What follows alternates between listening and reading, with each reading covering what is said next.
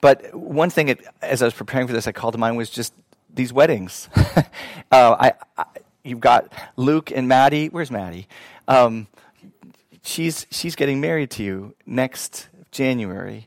And Kale and where's Kale? Kale and Lexi are getting married next January. And Lori and Josh just got married.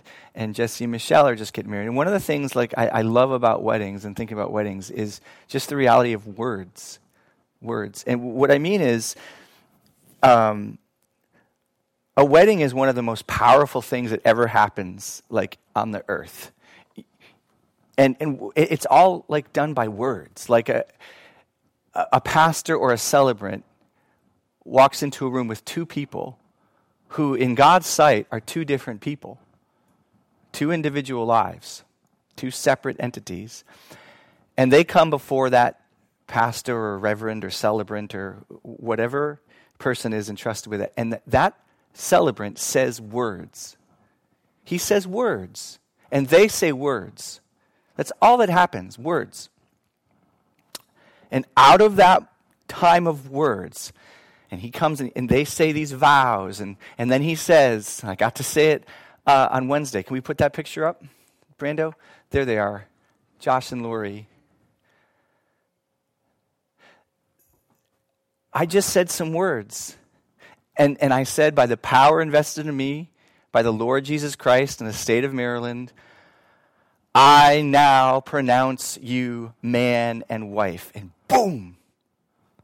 The Holy Spirit takes those words and he takes those vows they've made and he says, it's done. God joins together these two people. He uses my words, he uses their words or the celebrant's words. And those two people who walked in, two individual people, in God's sight, so in truth that we can't see, they are one flesh. They're one body, one person together now. And that just happens through words. When you think about the scriptures, the most important things happen through words. They happen through this decision that's expressed. In the beginning, God spoke, and it was so. Genesis 1, Psalm 33 tells us, the Lord commanded, and it came to be. He spoke, and it stood firm. I don't think God has vocal cords, but I think the intended idea, at least, is God made a conscious decision that he expressed precisely, and he expressed it. He didn't just think it. Wouldn't it be great if? No, God commanded, and he spoke. He took ideas and thoughts, and he consolidated them in this decision point and said, this. Not that, this. And it was so. Words are incredible. He's given us that gift to take information, thoughts, emotions, will, fear, hopes, and to put them all together into words. And with words, we create. With words, he saves. Jesus is the Word of God. He is the intended, precise expression of who God is. Not this type of God, not this type of God, this God. He is God, and he tells Jesus to us. He sends him into the world, and we see him, we understand him precisely. So words take all this amorphous chaos and disorder, and they bring order to it. You can't live without words. You can't know one another without words. Words are incredible. They're an incredible gift. It's just like air. We presume on it all the time. It's always in front. It's a miracle to have words. That I'm up here and I don't have to just go for 40 minutes, but I can say these ideas. They get carried on sound waves, and they get into your brain, and you don't just hear sound waves. You hear ideas and truth. Isn't that crazy? Is anybody getting the craziness of that miracle of words? It's a gift. And the gospel comes in what? It comes in words. And through words that we hear, that God's Spirit hovers over, he saves. This message, the gospel is words. God saves through words. He makes the world through words. He makes marriages through words. And you guys know, and I know that words have the power. Apart from those categories, they have the power to do great, great good between people. And they have the power to do great, great destruction between people. And we've all experienced it. We've all participated in doing good with our words. We've all participated in doing destructive things with our words.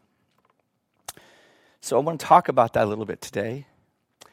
And for frame of reference, or for starting point, I want to look at this passage in Ephesians 4, and then we're going to go through 3 other passages, and I'll tell you what they are so we can scoot to our Bibles if you need to. But the starting point I want to take off from is Ephesians 4.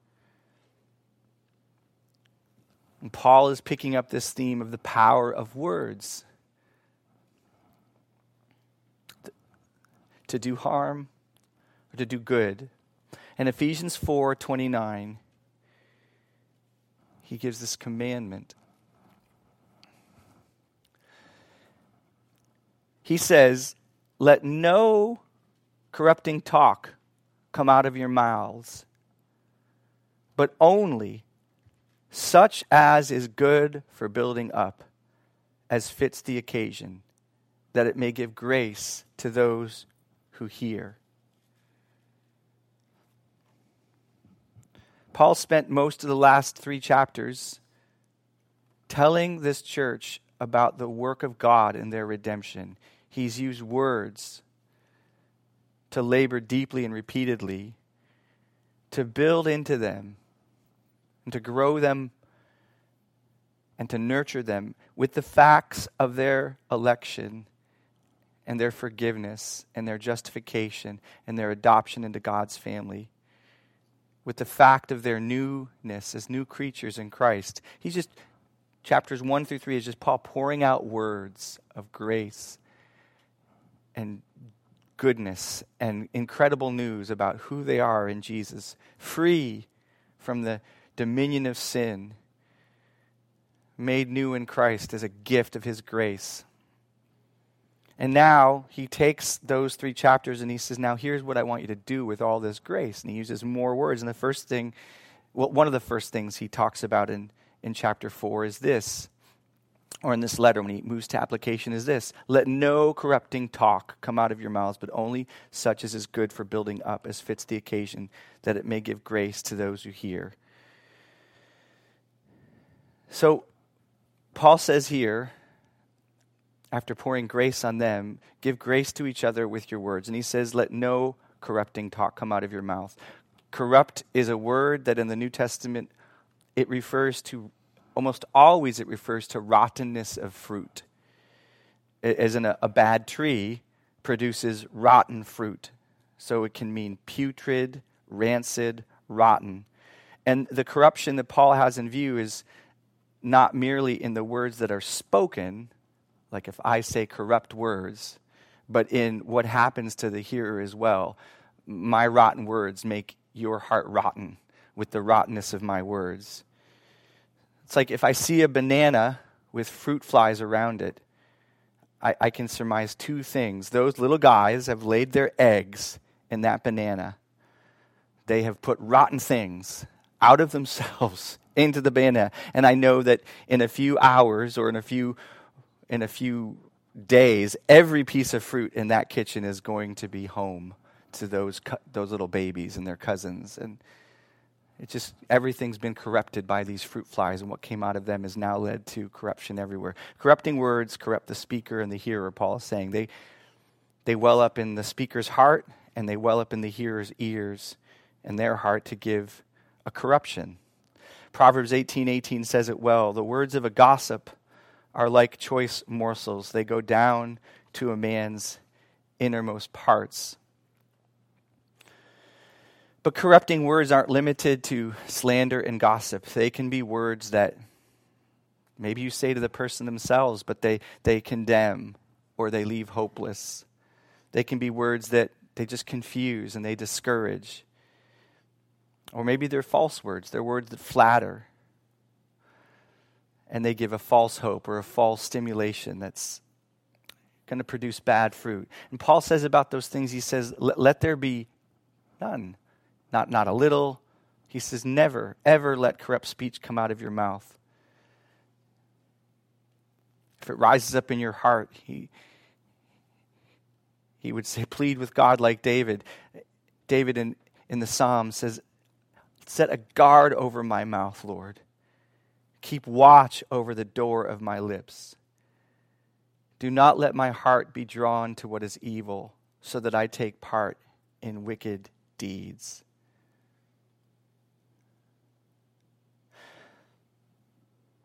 I don't know that I regret anything in my life more than words. Like, if I look back over, I think there's a couple of things I can look back and say, those actions, if I could just take back those actions. But I feel a lot more aware of words that I wish I could take back.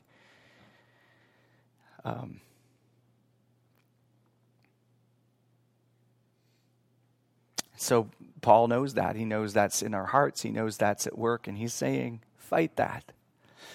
But then he says, here's what you do. Don't do that. Do this. God never leaves us in Scripture with just the negative. The Christian doesn't just put off the old man. He's to put on the new man. And so Paul says, don't do this, corrupting words. But then he says, but only such as is good for building up, as fits the occasion, that it may give grace to those who hear. He says, build up. This word literally means a building or a structure. We're the temple of God, and Paul is telling us to use our words to strengthen, to raise each other, to raise that temple that we are together higher and higher. He says, do it as fits the occasion. We'll come back to this in a moment, but recognize what he's saying is there's no one-size-fits-all approach to our words. Our focus should not simply be, don't say something not bad and say something generally good.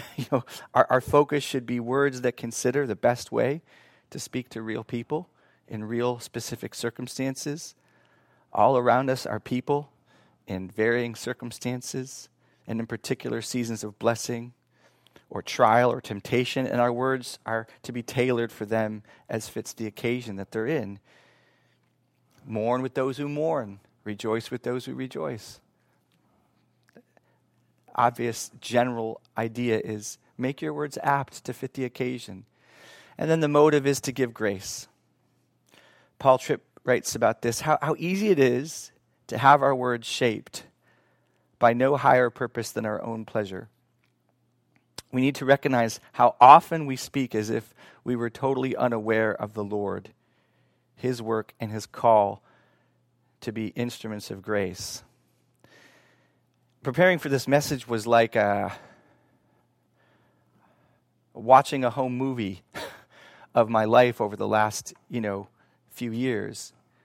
And not just watching things that I say or said that I wish I could stuff back in, but how much I speak sometimes. I've talked to some of you guys about this. I have part of it's preaching. I think I'm geared to want to express ideas and truth.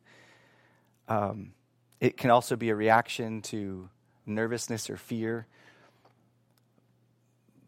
But it's a gift to me, to know how to just shut up and listen and take in. It's a battle for me. And so what Paul is saying is, think about why you're talking. Think about why you're saying these words. What are you trying to do? And he says, what you want to do is give grace. Build people up. Make it fit the occasion.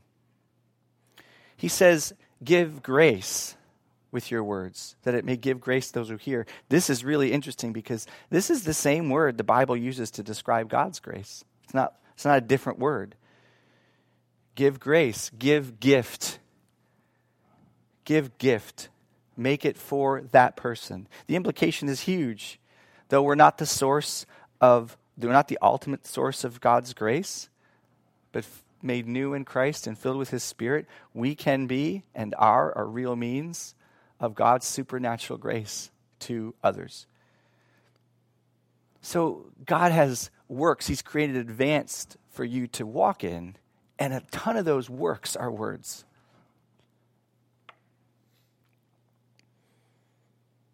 So how do we know what words encourage? How do we know what words to build up with?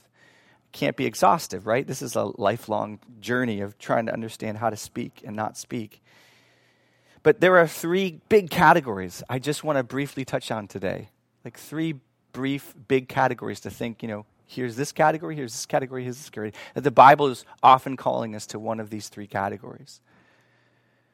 There's words that just point to God's faithfulness.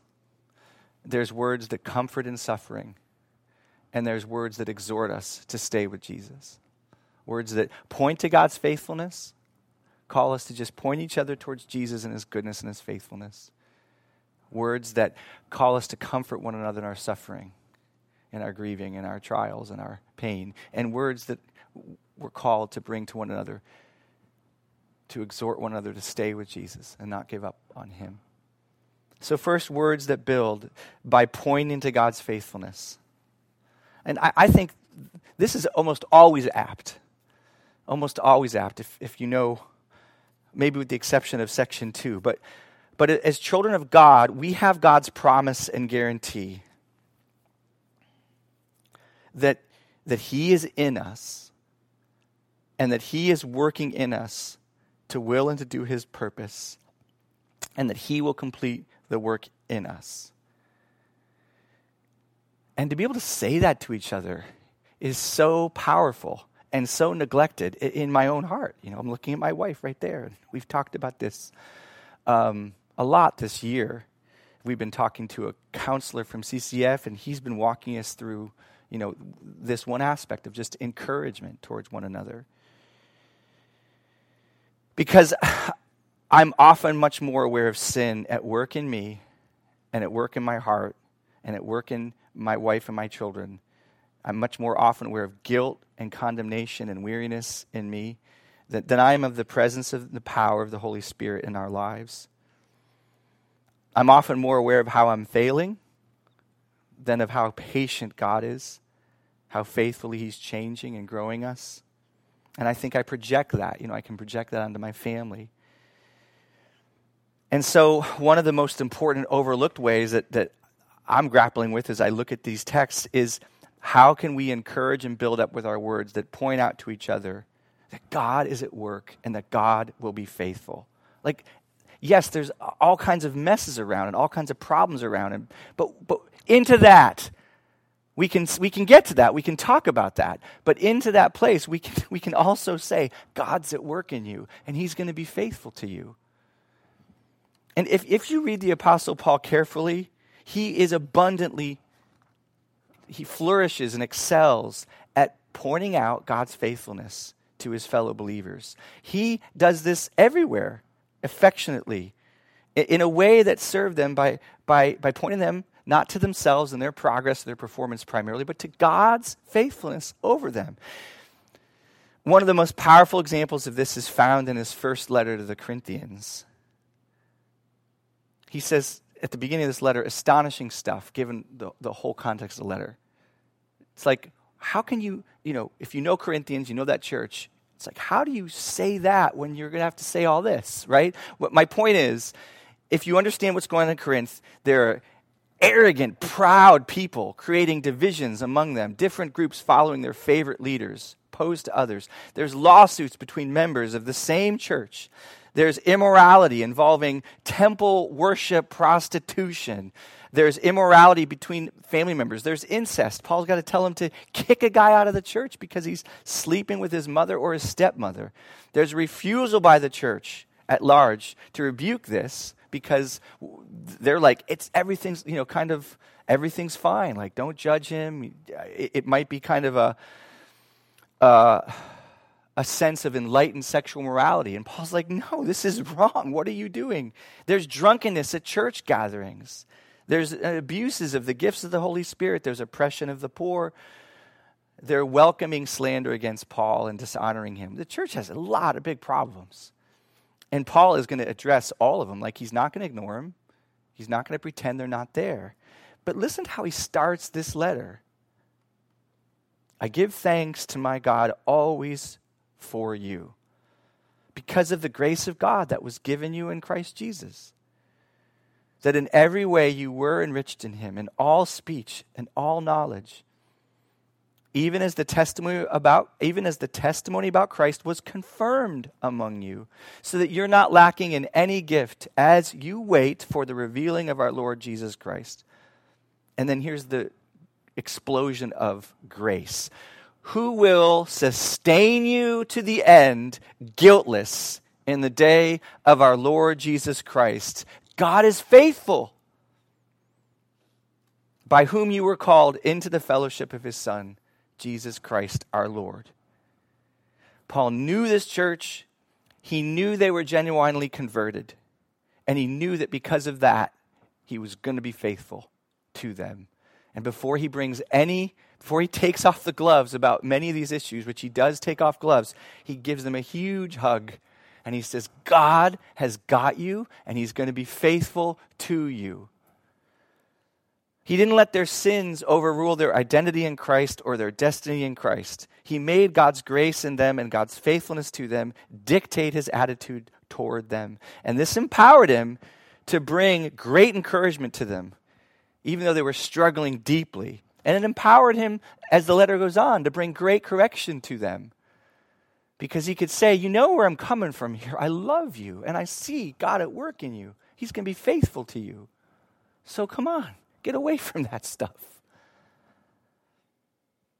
So if Paul could find grace in these Christians, can I give grace to my wife and my kids? Can we give grace to one another? Can we start where Paul does?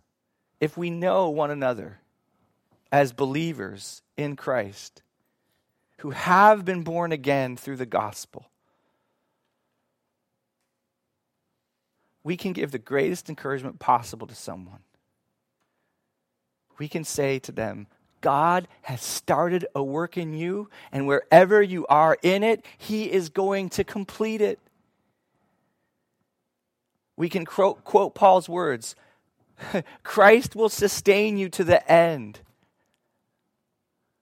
I know we're tempted by money. I know we're tempted by what's happening with persecution and this part of the world, and my kids are scared about that. I know that we're tempted by, are we going to give in to, the state forcing us to do this or that, or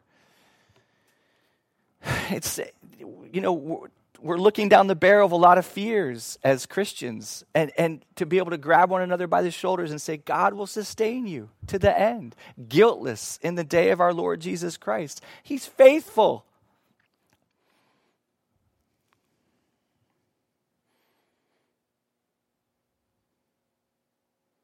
I've been helped in my life by all kinds of advice and cautions.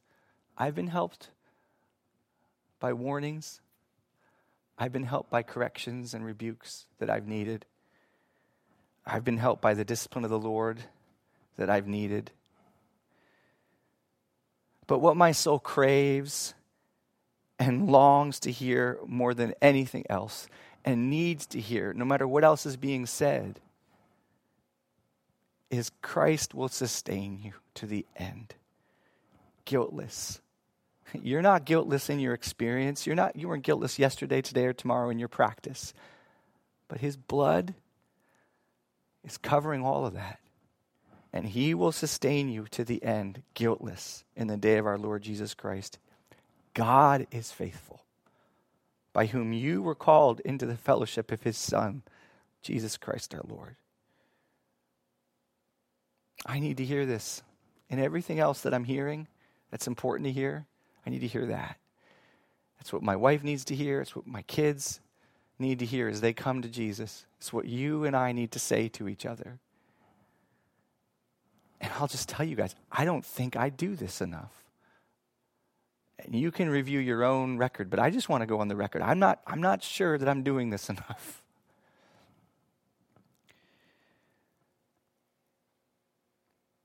So when was the last time you just took your fellow brother or sister in the eye in the middle of a trial or a question or a struggle that they're having, or you're having even with them maybe, and said to them, God will not leave you.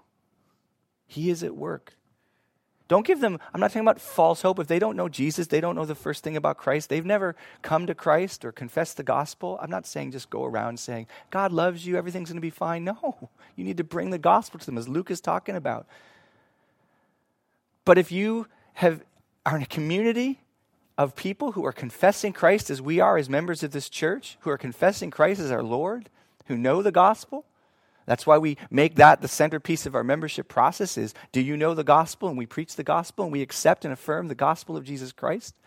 We've repented of our sins. We've said, Lord, forgive me for my sins. We agreed with him about it, and I'm trusting your blood, Jesus. If we've done all that, then we have this incredible privilege to just say that to each other again and again and again. He will be faithful to you. He started a work in you. He's not leaving you. He's not going to give up on you. That's my first point. I think it's my best point today. Maybe my most appropriate for you, but I feel that, the weight of that, for me and for needing to give that to you.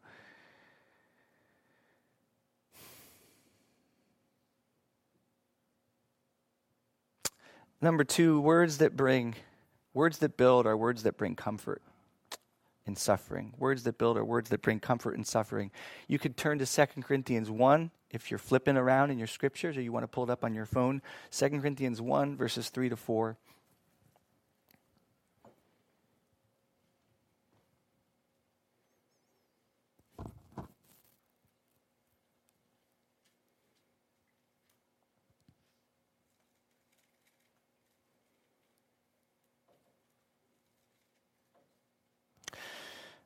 Here is what Paul says here. Blessed be the God and Father of our Lord Jesus Christ, the Father of mercies and the God of all comfort, who comforts us in all our affliction, so that we may be able to comfort those who are in any affliction with the comfort with which we ourselves are comforted by God.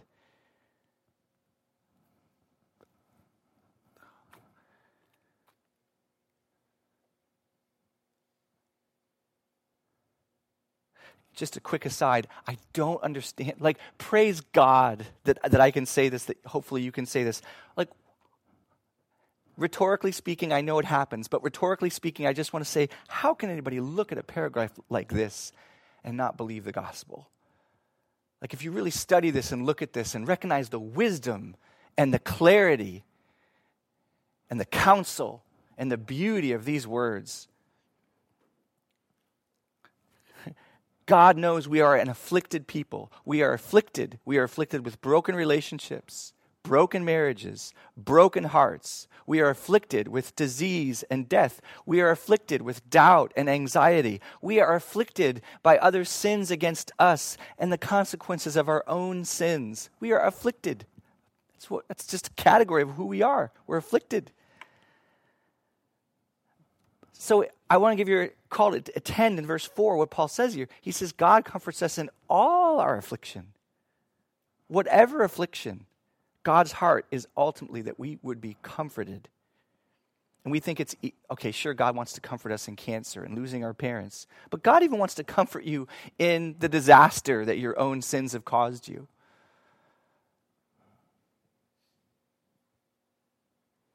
And though he might rebuke you in one place, in a sequence of helping you, he wants to ultimately comfort you. David Paulison says that God speaks a unique way to suffering. When we read the scriptures, we want to pay attention to the unique way that God speaks to suffering. That he doesn't speak to rebuke or correction. He says, the Bible speaks to fear and discouragement as much as it speaks to anger and bitterness. And using people, manipulating and bullying. Right? There's the category of fear and discouragement. There's also the category of bitterness and anger. God speaks to both. But then he says, the Bible, God's voice, speaks in a very different way, right? In the one, you're aiming for decisive statements of right and wrong and true and false. And you have got to choose, God's saying. But then he says, the other is a lot slower and messier in a way. And he kind of advises us as counselors, taking cues from God in the way God speaks to David in the Psalms, and the way Paul speaks here to the Corinthians of their afflictions. He says, you're trying to encourage and console and comfort. And the truth that we bring in encouragement has much more to do with the witness of God. In other words, as opposed to the rebuke of God, as opposed to the correction of God. It has much more to do with the witness of God. Paulson goes on to say to someone, he is with us. You are not alone. You are not alone. I know it is hard. I know you hurt. I know it is confusing. I know you feel overwhelmed. I am with you. God is with us. He will see us through.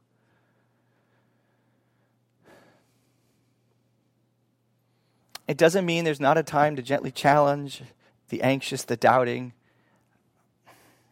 Oh, man. But Paulson is right. There's a different tone and speed needed, even if we do that. Like a call to believe God can be brought in a self-righteous, disgusted manner. I've done that before. Like, why don't you just need to believe in God? Or it can be brought in a gentle and patient manner.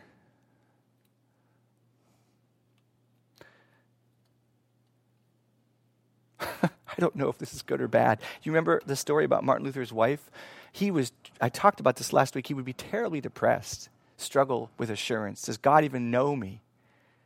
And he would just go deep dive into discouragement, depression. This is post-Reformation. This is post-Saved by Grace. Luther was just crushed by recurring depression and doubt. His whole life he struggled. And there's a story about what his wife did one time. She in the middle of one of these spells, she just put a black gown on. And he came home and he's like, "Why are you wearing black?" And she said, "Because God is dead." Don't you know, Martin? I mean, it's all you talk about. He must have forgotten you. He couldn't have forgotten you. He couldn't have given up on his grace. He promised to be faithful to you, so he must be dead. Because you're full of doubt and fear and unbelief and questioning God's faith. Am I saved? Is God being faithful? Well, he just must have died then. Because I know he would have been faithful. I mean, I know he would have been faithful to the end to you, but since you're just filled, I don't know that's the best take. It's a very funny story, that she's just trying to gently, teasingly rebuke him to say, "Oh, Martin, I guess God is dead. I guess his blood's insufficient for you because he died." His faithfulness, it would have been great if he'd sustained you to the end and covered all your sins, but now he's dead, so you're doomed, right? Wow, what a woman. So, it's challenging when you live with somebody like that, though. I have a lot of sympathy for her. Not that my wife probably has sympathy with her. I'm the Martin Luther in the home, but I mean in terms of that kind of thinking, But there's a certain kind of slowness we need to bring to these situations when people are really crushed. And if I could just bring a unique word about the needs of those who have suffered deeply, having lost both my parents, I read these ideas of mourn with those who mourn in a different light than I might have before. Because the kind of comfort God brings in those moments, it looks really different. It's hard to sometimes think you could even call it comfort.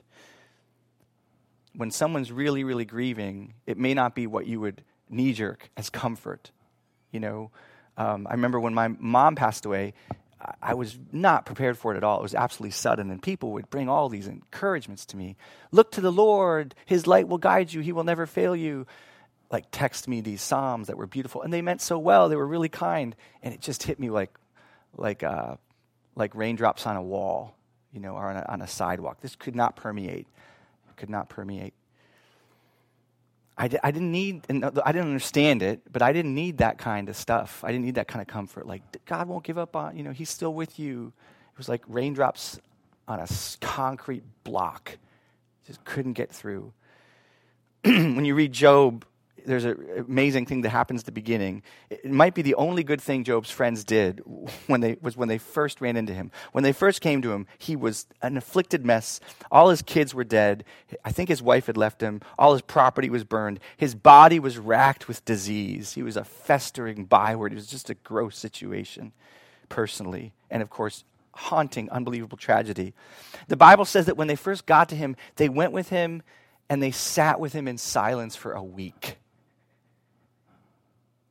They just sat there. They didn't say anything for a week. They probably should have kept that going.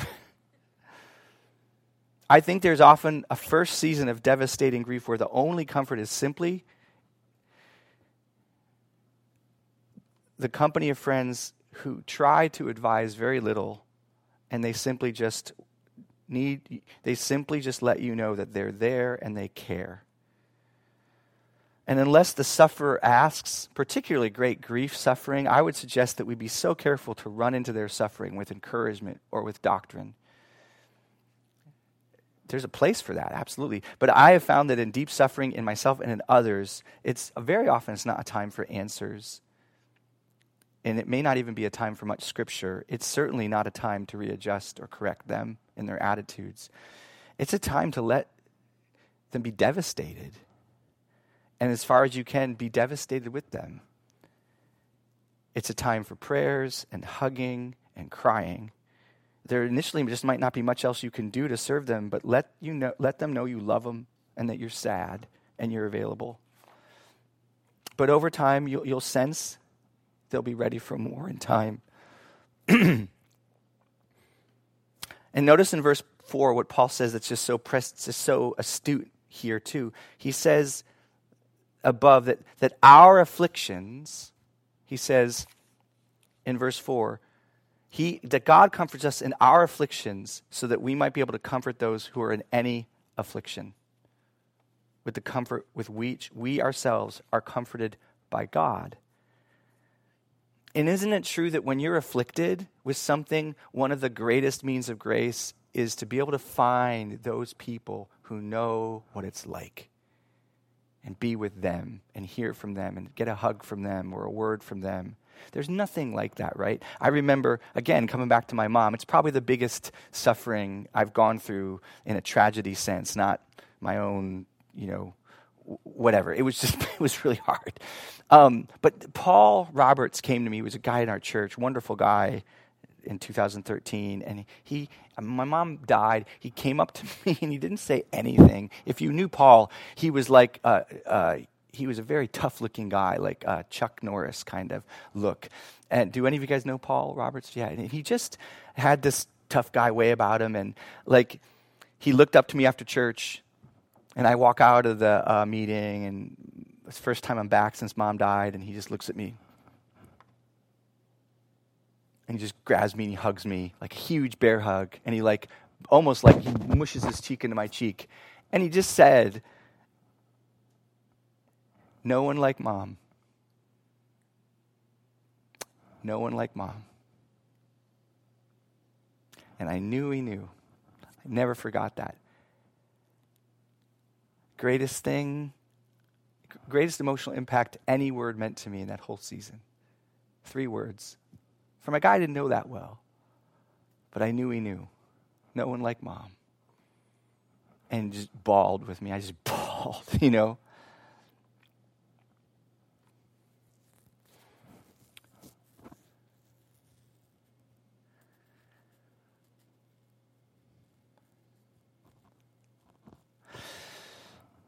The last section I have is on words that build, to exhort the straying. And I think what I'll do is I will wait because that really connects well with confrontation, conflict for next time.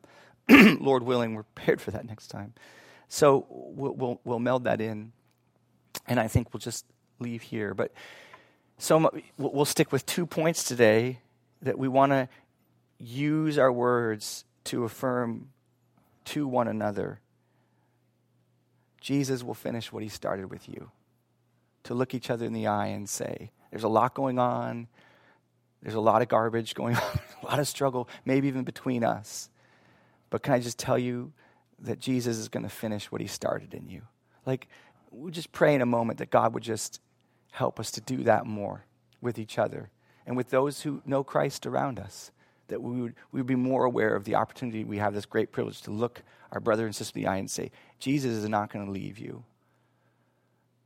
You're not going to be damned.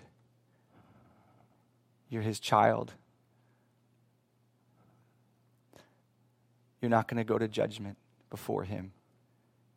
He's going to be faithful to complete the work he started in you. You've come to his son. The world will be judged for rejecting Christ. That's not where you are. We got stuff to work out. But we're going to make it. You're going to make it. To be able to say that to each other. It's a What a gift. And then secondly, to know how to use our words in suffering, to grow in being able to be prepared to do that apt work of caring for those and comforting those, not smothering them.